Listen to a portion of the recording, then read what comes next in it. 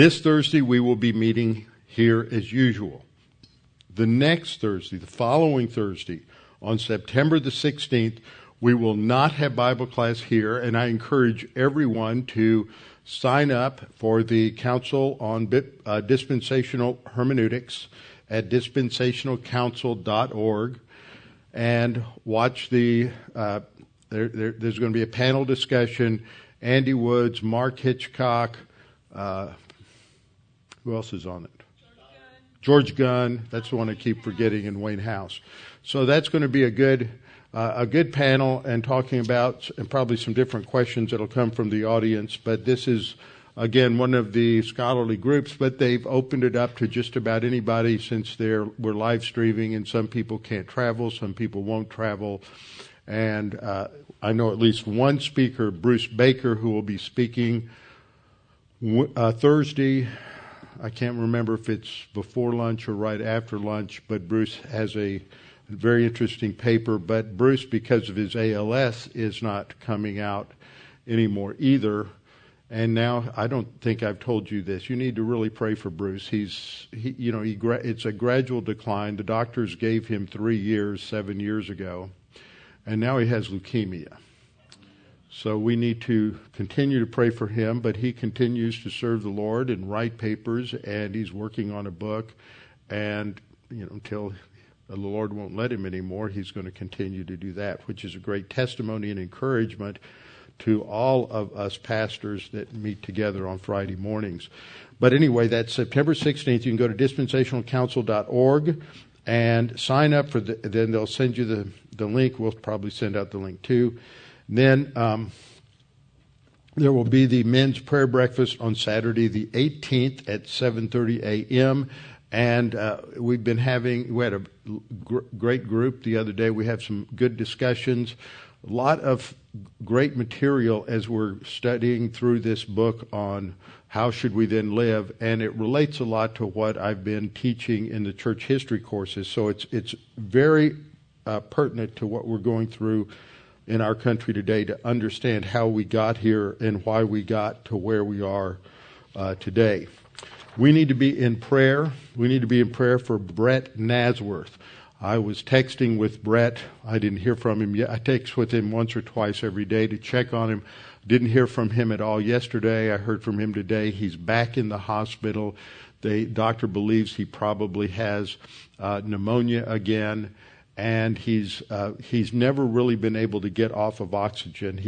Keep his oxygen level up over 90. He sits up, it drops, things like that. So please pray that he can get off the oxygen, as well as for this new ministry DM2 is putting out. Bob Beaver had a horrible situation occur as his incision opened, and I'm not going to describe it, but it wasn't good, and they had to put him back in the hospital, and he will be there for another week. So we need to really be in prayer for Bob and Roberta. And then Dee Friel still needs prayer for oxygen and strength, and finding a good rehab hospital. And we have a couple of other people who are dealing with things related to age and cancer and COVID. You know some of them, and we need to be in prayer for all of these people, and especially for our nation. This is what is so very, very important. Scripture says, "Cast your burden on the Lord, and He will sustain you. He will never suffer the righteous to be moved. Delight yourself also in the Lord, and the Lord will give you the desires of your heart. Commit your way to the Lord, trust also in Him, and He will bring it to pass. In God I have put my trust. I will not be afraid. What can man do to me?" Let's have a few moments of silent prayer as we get ourselves spiritually prepared for class tonight, and then I will open in prayer. Let's pray.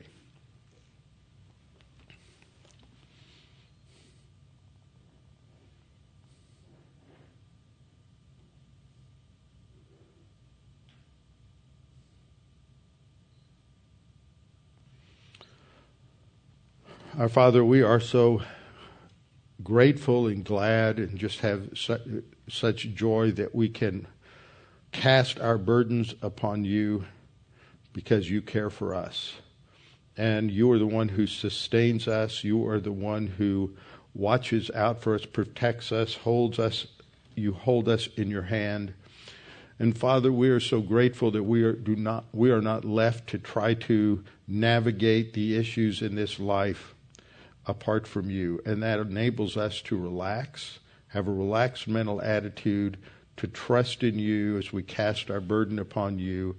And Father, especially we pray for these that we have mentioned this evening. For Brett, Father, I just pray that you can heal him, strengthen him, give the doctors wisdom in relation to what's going on with his lungs, his recovery from COVID. And Father, we just pray that you would strengthen his wife and his family, that they would all see this as an opportunity to just trust you. And you've used him in such great ways in his ministry as he served you, and we just pray that that will continue. But if not, Father, I know he's told me several times he is ready when you are. But Father, we pray that his ministry might continue. And Father, we pray too for Bob Beaver. We pray that you would just strengthen him and also give the doctors wisdom as he heals, and that he may be able to go home sooner than they expect, and also to alleviate the suffering, the discomfort, everything that relates to what's going on, and that he can do what needs to be done so that they can return to giving him solid food, letting him eat. So, Father, we pray for these, for Dee Friels, and for others that we know in this congregation who are facing COVID, others that we know about who have been exposed to COVID. And Father, we pray for those we know in the extended congregation as well that are dealing with these issues, and that you might strengthen them and keep them well, and that they might respond well to the medication that they're taking. Father, we pray for us that we might keep our focus upon you, and we're just rejoice in the way you use this congregation here and around the world in ministering to so many in so many different ways that many here are just unaware of. But you are working, and there's evidence of that just is amazing. And Father, we thank you for all these things, and open your word to us tonight as we study. We pray in Christ's name, amen. I don't get an opportunity to go to a funeral very often that I'm not involved in.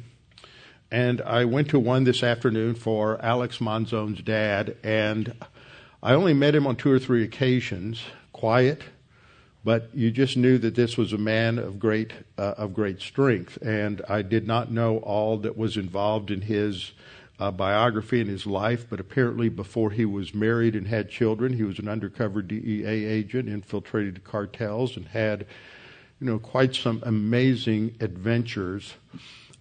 Later, he was, after he retired from the DEA, he went into the Federal Marshal Service, and I can't remember which was which, but at some point he was the head of one or the other agency's office in New Orleans, and then later, and I think with the Marshal Service, he was the head of the office here in Houston. And as I sat there hearing all this, I said, I just meet so many people who've had such remarkable adventures in life, and they have made such remarkable accomplishments in life.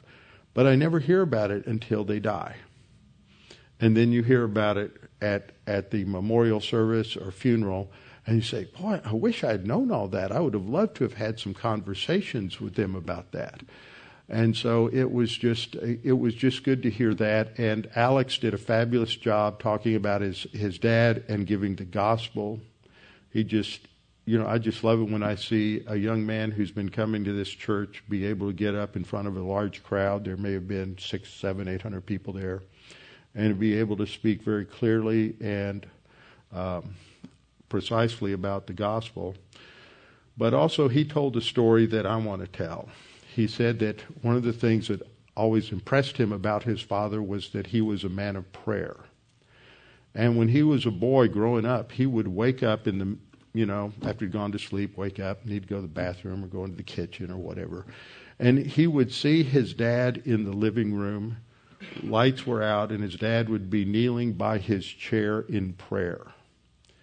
And that was the example that was set for him by his father. And I just was Here was a man who had the kind of life that he had and dealt with the scum of the earth.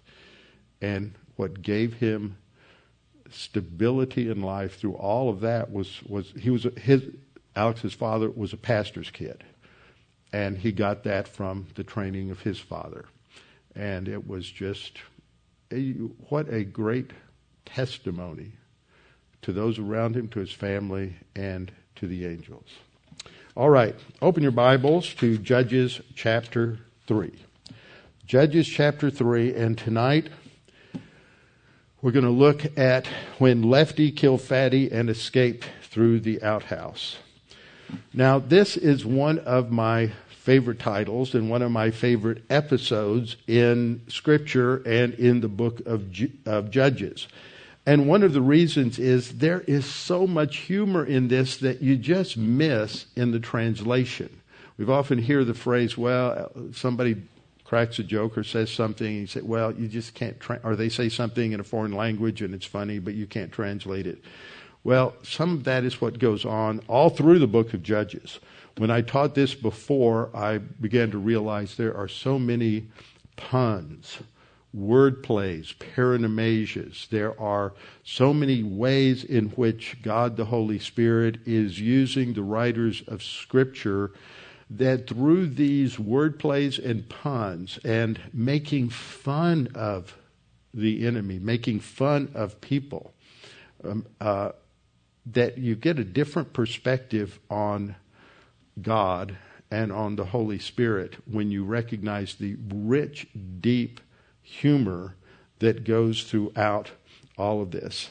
And I observed this as we went through Samuel, that the language and the descriptions through Samuel are quite coarse at times and quite graphic. And usually I won't say usually, they never translate this the way it should be translated, because it's written in the language of people who work on the farm. See, we live in such a sanitized time now that people don't want to talk about certain things, and we sanitize odors out of our life, and we sanitize lots of things. We never see somebody die. We never see kids get born. We never see these things. They're not, and for much of history, these are the things that were present in everybody's life. You knew that your mom was probably born on the bed that she's giving birth to your siblings on, and she's going to die in that bed.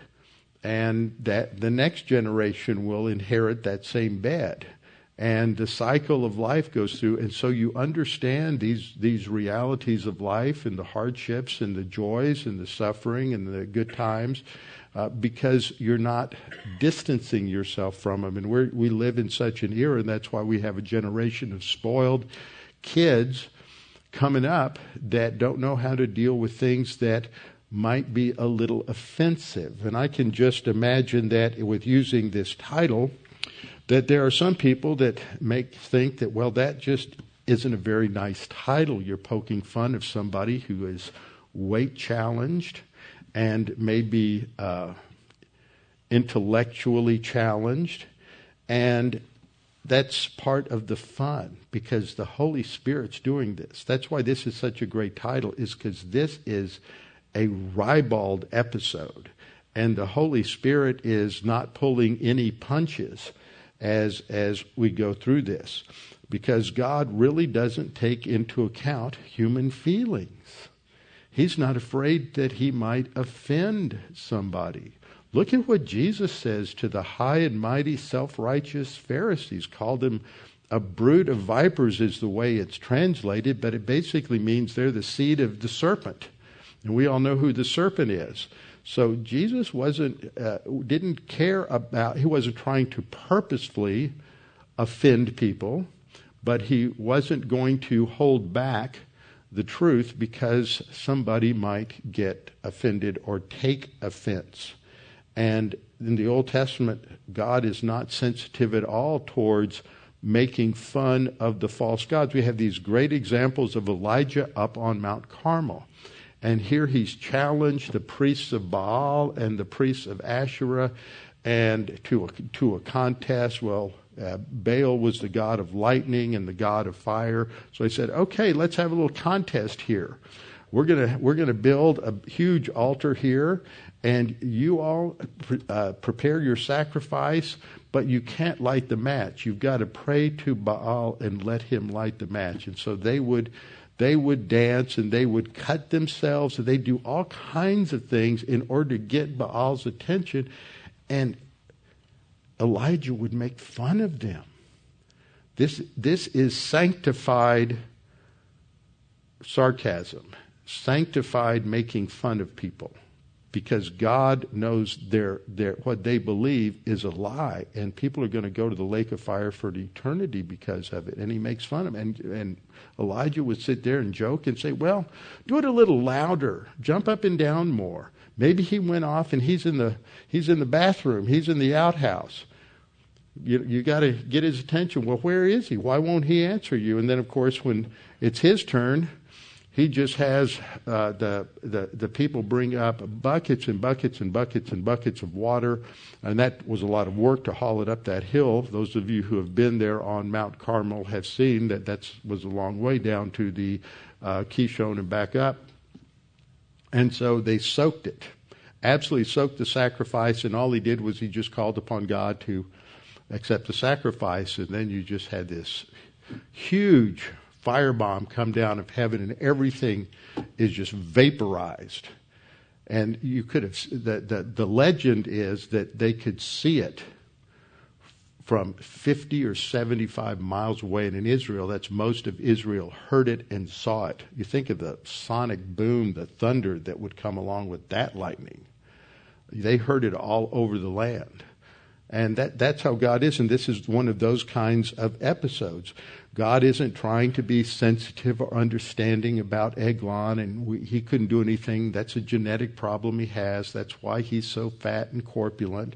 You know, he's not trying to understand what his emotions might be. He's not trying to figure out, well, maybe his problem is he just has low self-esteem and he's fat and we just have to be careful with him. And that's why he's overcompensating by going out and conquering the nation of Israel. And so we just need to understand him better.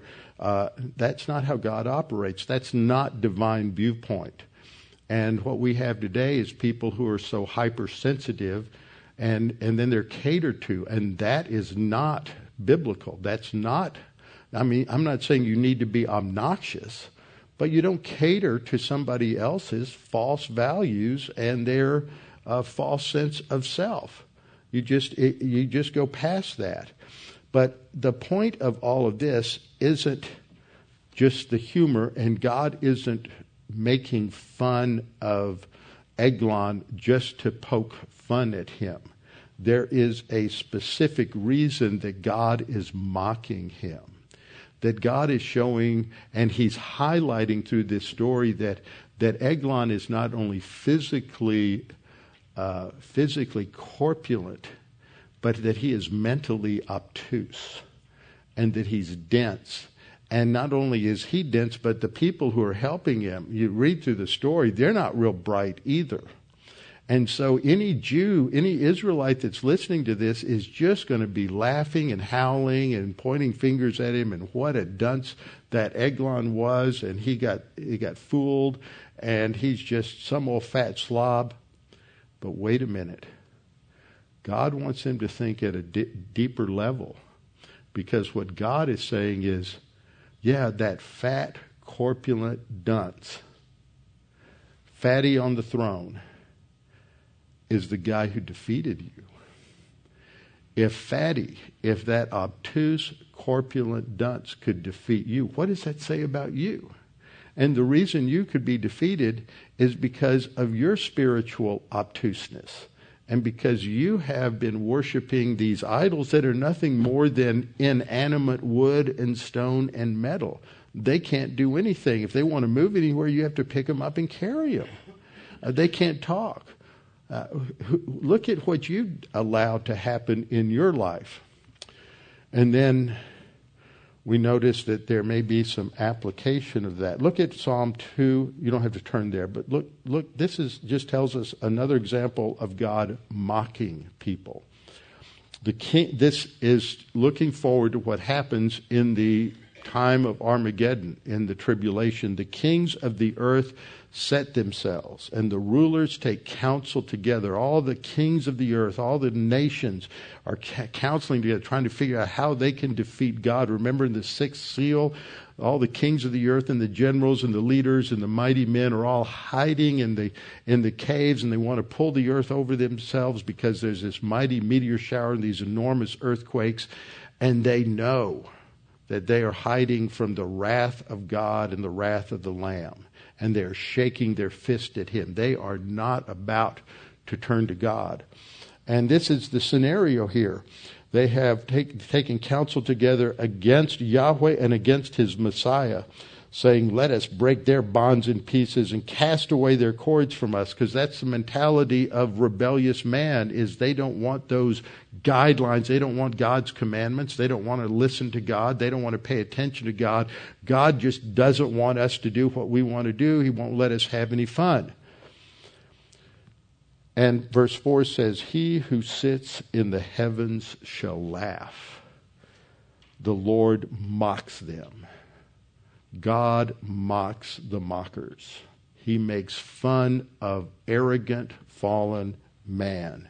And that's the point of what is going on here. In his commentary on Judges, Daniel Block, who is very good in the original languages and has done a very fine job in this commentary. It's in the New American Commentary series. For those of you, and I know pastors listen to me, and they may have Logos on their computers.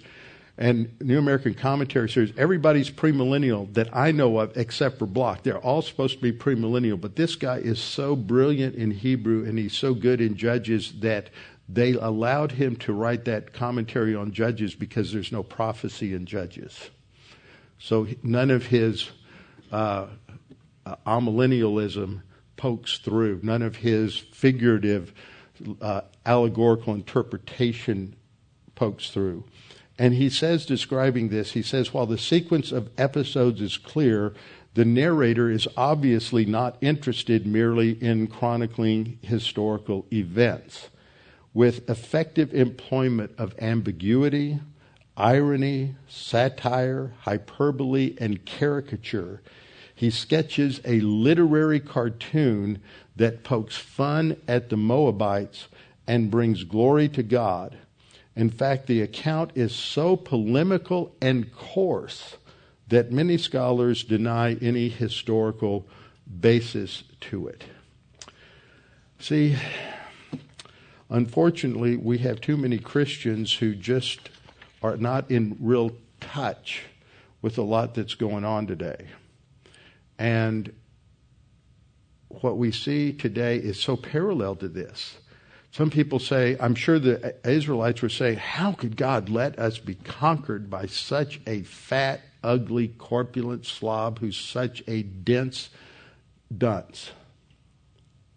Well, how in the world could God allow us to have a president get elected who is demented at best? Maybe it's worse than that, who is incompetent. And if you follow the history of the legislations that he has backed, going back to the mid-'70s, he has been one of the most evil senators in our history. Why in the world would God permit this to happen? And what is God saying? God's saying the same thing about us that he was saying about the Israelites. You think this guy's an idiot? You elected him. Who's the idiot?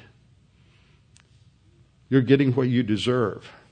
And this is God's commentary on the arrogance of the Americans who think that they are so brilliant that they can change people's gender, biological gender. People who are so brilliant that they can change the absolutes for marriage.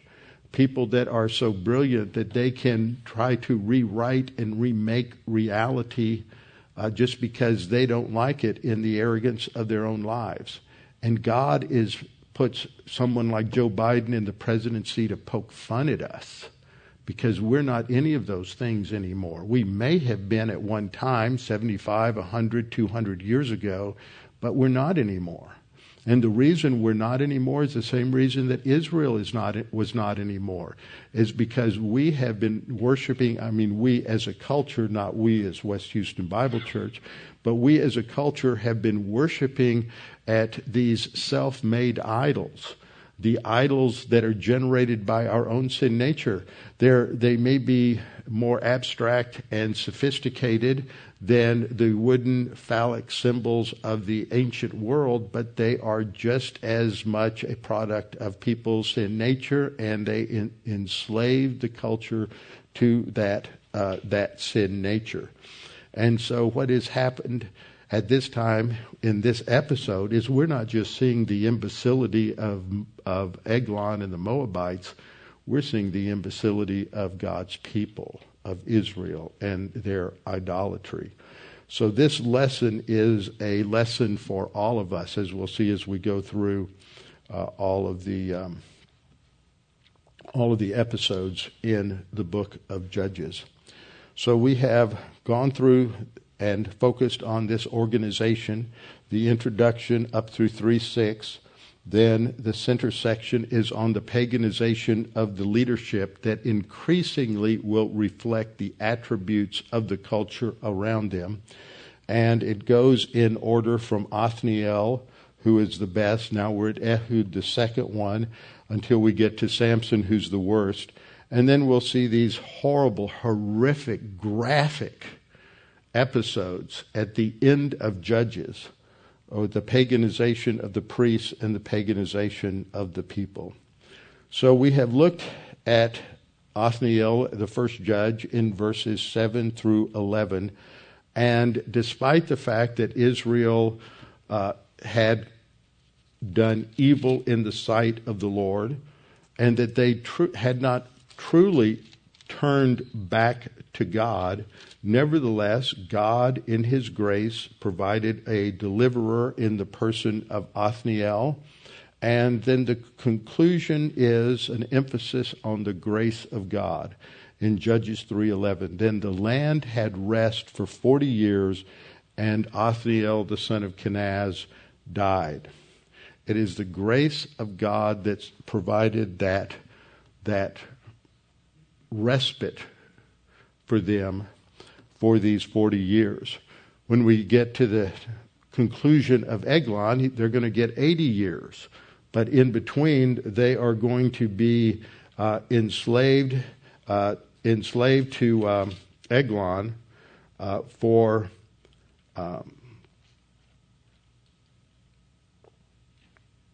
I think it's for 18 years. I couldn't find it right away. For 18 years. So we see the grace of God. And then what happens? We see that divine indictment again. In Judges 3:7, with the first cycle with Othniel, we saw that the sons of Israel did what was evil in the sight of the Lord.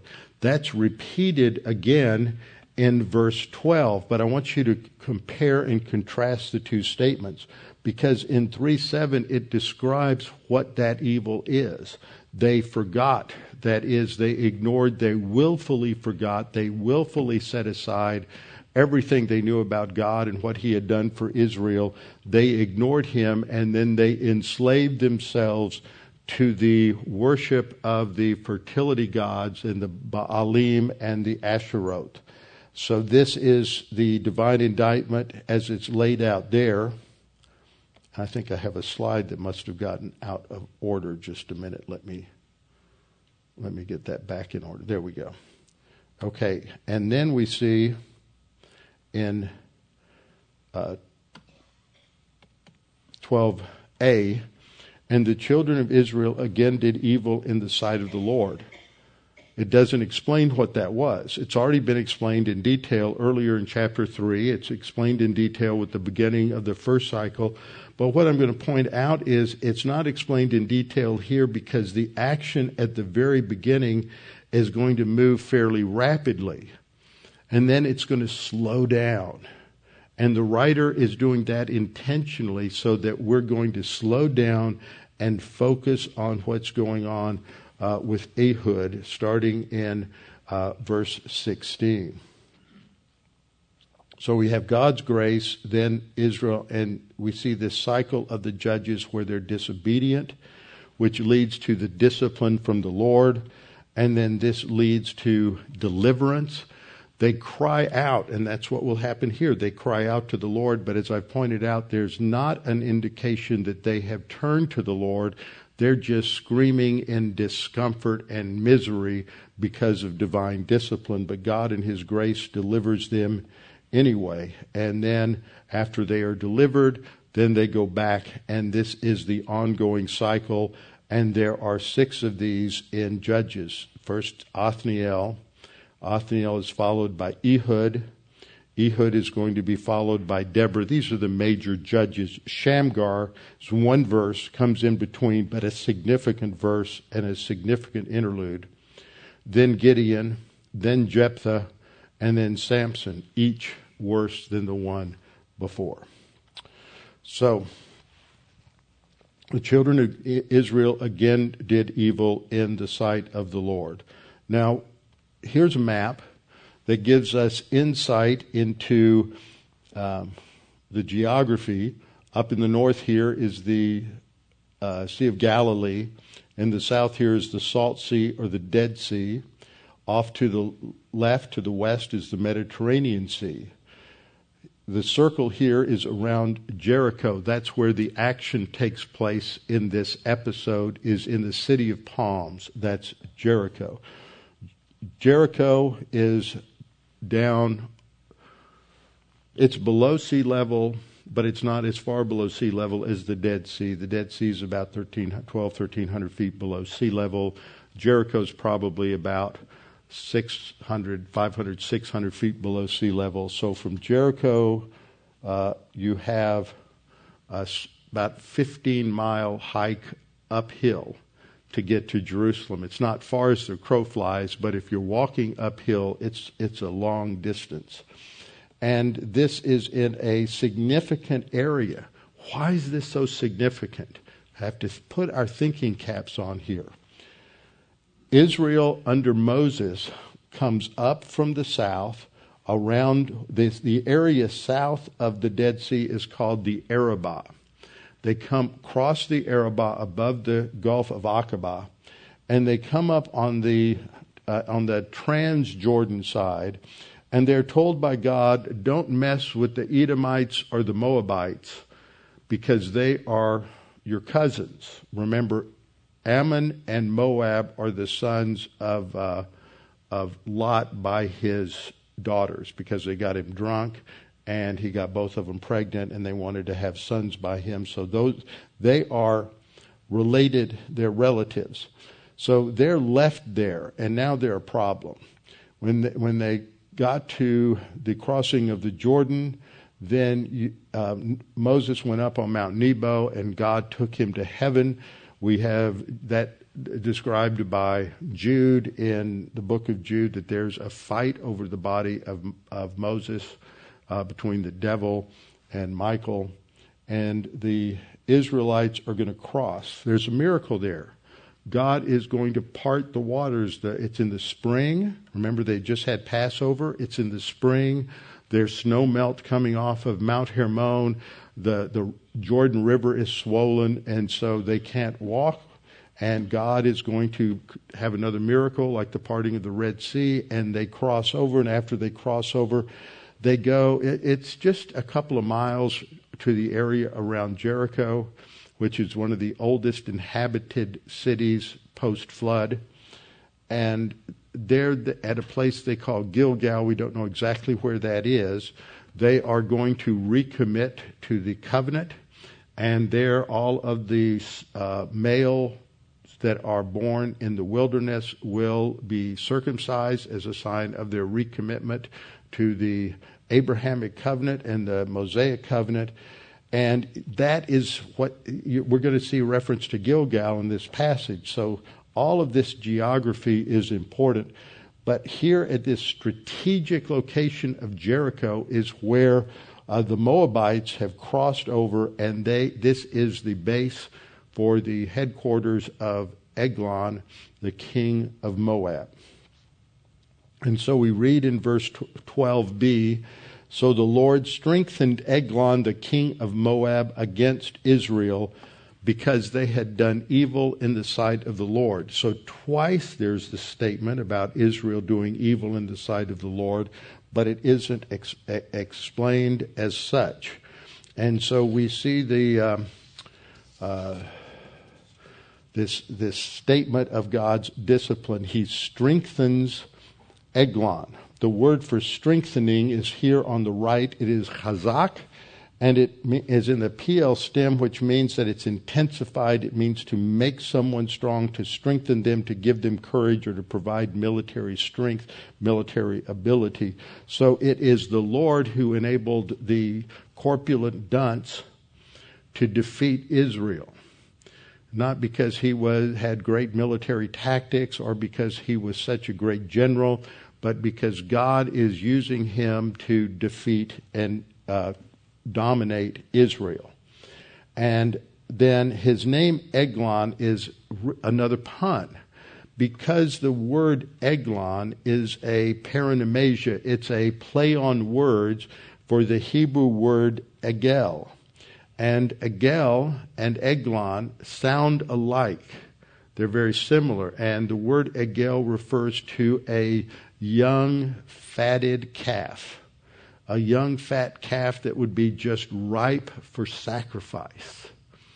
And the reason I say that is because when we look at this, and also to point out that it is based on this word Egel is based on the same consonants as Agol. G and L are the main consonants, plus at the beginning there's an aleph, which is usually represented by what looks like an apostrophe to us when we bring it over into English, but that's a consonant, it's not a vowel.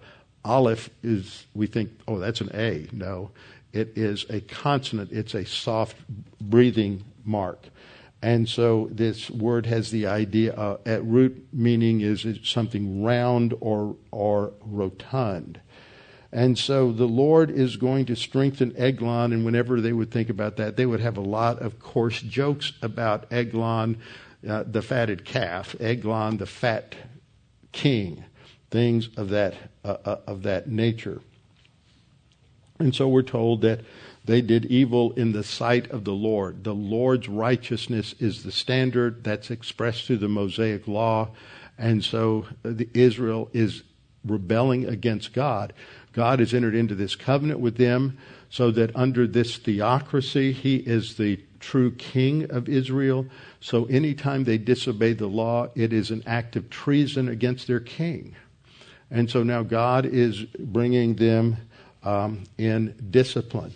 So we have this thing going on here with the pun on the name Eglon that is used in a very pejorative manner in order to get people to think about this, that he's just, in other words, he's just fatty. And so they're going to, he's making fun of him. Now, what's going on here is the need for God to bring this judgment on Eglon, because he's worse than the Israelites. And the Israelites have to learn humility, because they have thought of themselves with pride that they are God's chosen people, they have a covenant with God, and yet they have turned their back on God. And we have the same kind of thing going on in our country. We have, in America, we are very proud of our history. Conservatives, liberals may not so much, some do. But they're proud that they're Americans because look at all of the things that we are doing, our social consciousness and all of these other things, whichever side of the ledger you're on, left or right, there are things that you are proud about America. And yet we're not humble. We've not humbled ourselves under the mighty hand of God. And therefore God is laughing at us. Proverbs 3:34 says, surely he scorns the scornful, but gives grace to the humble. And that's quoted in 1 Peter 5:5 at the end of the verse. God resists, or he stands against. He is opposed to the proud. And that is a problem we have in this nation. And we are being humbled by God right now. And we're being humbled in the same way that Israel was humbled by an incompetent leader who has taken control. And the issue is, we, as a nation, we have to recognize that God is doing this, and we have to turn back to him as a nation, because there can be political solutions, but they are only surface solutions. They're important. I'm not denying that. We have to be involved politically, or we are done for. We may be done for anyway, but that's a means to an end. The real problem is arrogance. And Christians have a level of arrogance in this country that is immeasurable. I was reading an article I was sent this morning via email that is charting the way the evangelical church in America is. Every year they are moving closer and closer to validating homosexual marriage. You know, we're going to get comfortable with sin instead of standing up, getting involved, electing officials who will do something at the legislative and judicial level by appointing the right kind of judges. We're just going to assimilate and get comfortable with the sins of the rebellious antinomian left. Eglon is described here as a very fat man. That may be offensive to some people, but you just have to reorient what offends you and what doesn't. This is God speaking this, so you can't be offended. You can't think that this is being tacky or coarse. God speaking. He's a very fat man. He's making an issue out of this. The Hebrew word here is ma'od bari. And that means, very simply, what it says, a very or an extremely fat man, a corpulent man, a man who finds it difficult to move around because he is just so enormous. Psalm 119:70 uses this word, and there we read, their heart, this is an indictment of Israel, their heart is as fat as grease. Talking about the unbelievers, the unrighteousness. Look at that imagery, their heart, that is, their thinking is fat. So fatness is used not only to speak of physical fatness, but mental fatness, obtuseness. Then another word that we find that is used later in Judges, that's translated fat as well, is used in Judges 3:22 after Ehud stabs and drives his dagger, which is about the size of a Bowie knife, deep all the way through, penetrates all the way through his fat belly. It's described there, and the fat closed over the blade, so he couldn't pull it out. But the word there for fat is kelev. So early we have eglon, which sounds like the word for a fatted calf that is prepared for sacrifice. And here you have the word fat used, which is the word that is used for sacrificial fat. Kelev is used all the way through Leviticus. God's making a point here that now it's time for the sacrifice of Eglon so that he can free Israel. Freedom comes as a result of a sacrifice, and the sacrifice here is going to be the king of Moab. So we read, going back to verse 13, 12, remember, says that Eglon is strengthened by God against Israel, and now it describes it, that he, that is talking about Eglon, he gathered to himself the sons of Ammon and Amalek. Now that is a strong, powerful statement. Now the sons of Ammon, and it's usually referred to that way in the scripture, the sons of Ammon, not using the Hebrew equivalent of the Ammonites, but sons of Adam, to make the reader think back, where did Ammon come from? He came from Lot. because Lot's daughters got him drunk and he committed incest, and Moab and Ammon are the results of that incest. And Amalek. Who are the Amalekites? These are the ultimate anti-Semites that their thread runs through the Bible. You look at, they were a roving band of marauding land pirates that faced off against Israel as they're coming out of Egypt.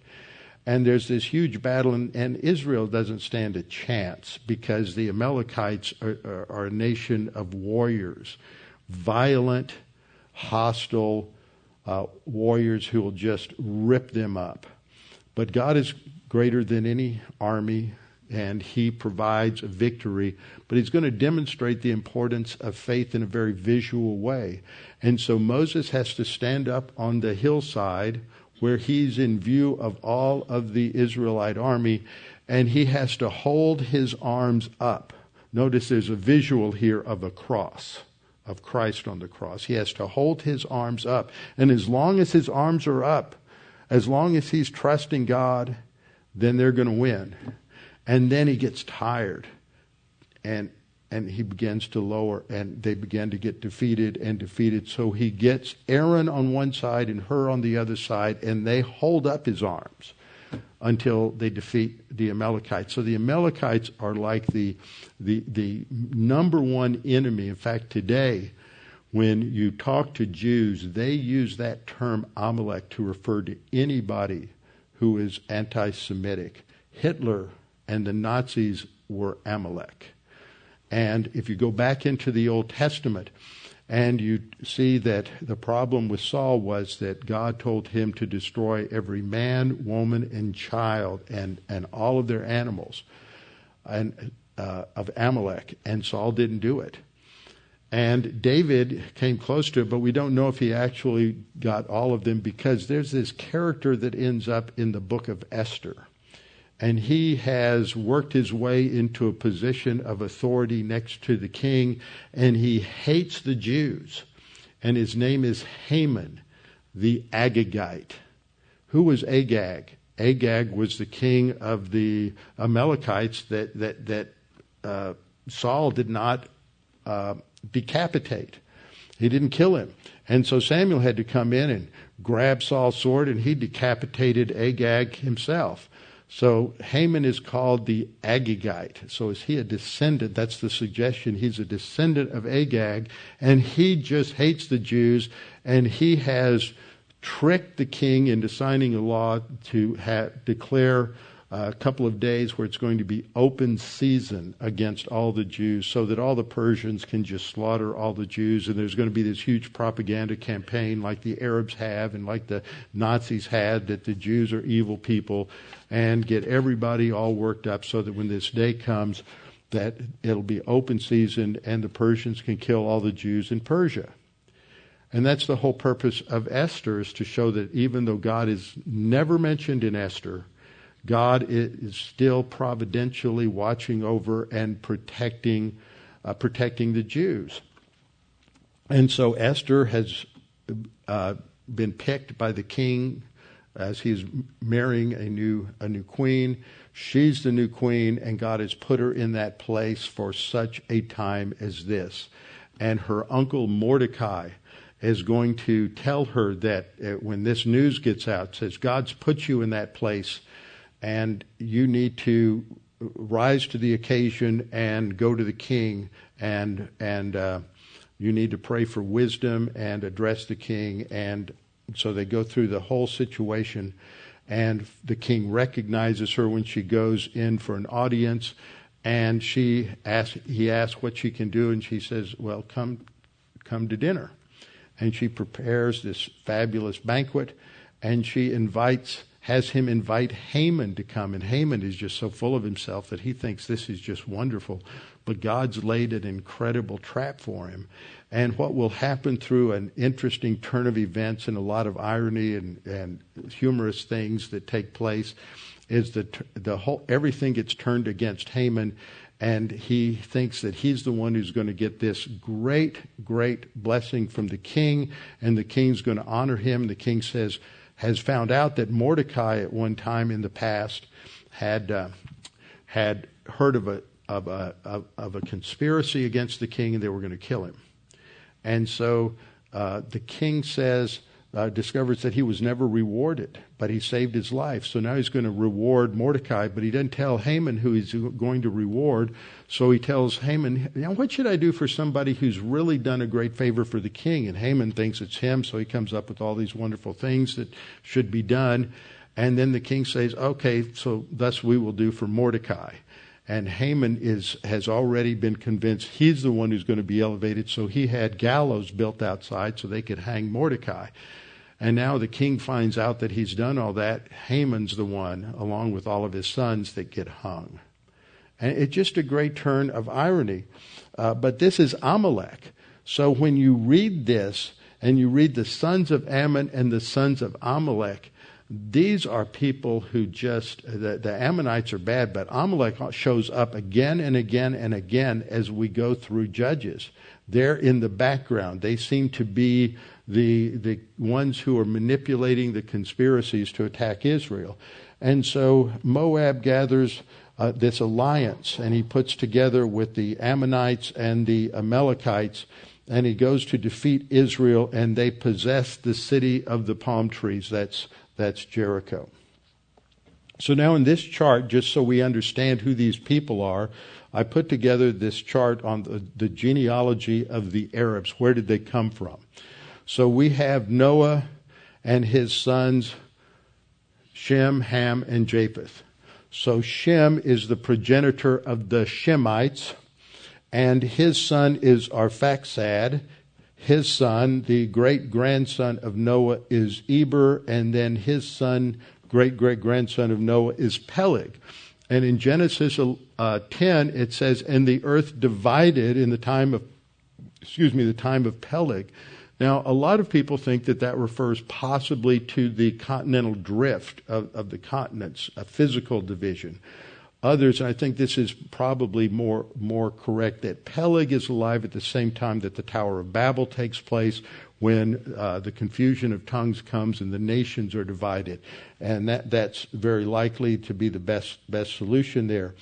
But one of his sons is Joktan, and in Genesis 10, it tells us that he is the progenitor of the 13 Arab tribes. See, because of what happens with Ishmael, later, we think all the Arabs came from him, but 13 Arab tribes came from Joktan. That Ishmael hasn't come around yet. So we have these 13 Arab tribes. And then Peleg's son is Nahor, who is going to be the progenitor of the Chaldeans. And his son is Terah, who is Abram's father.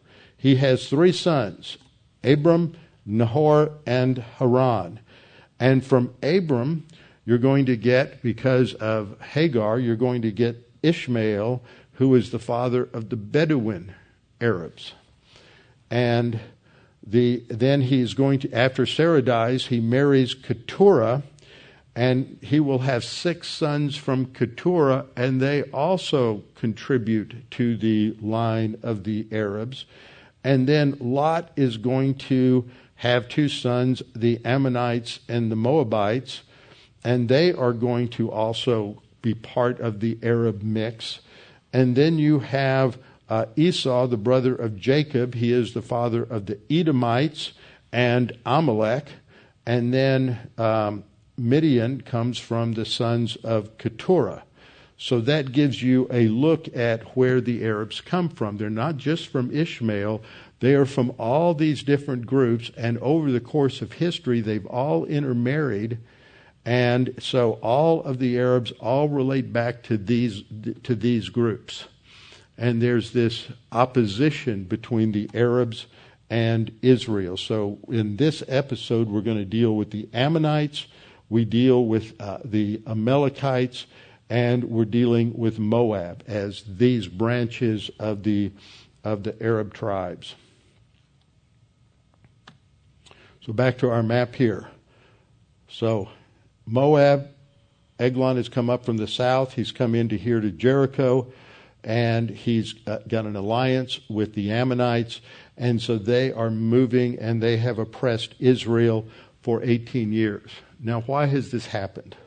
This has happened very clearly because Israel has violated the law of God.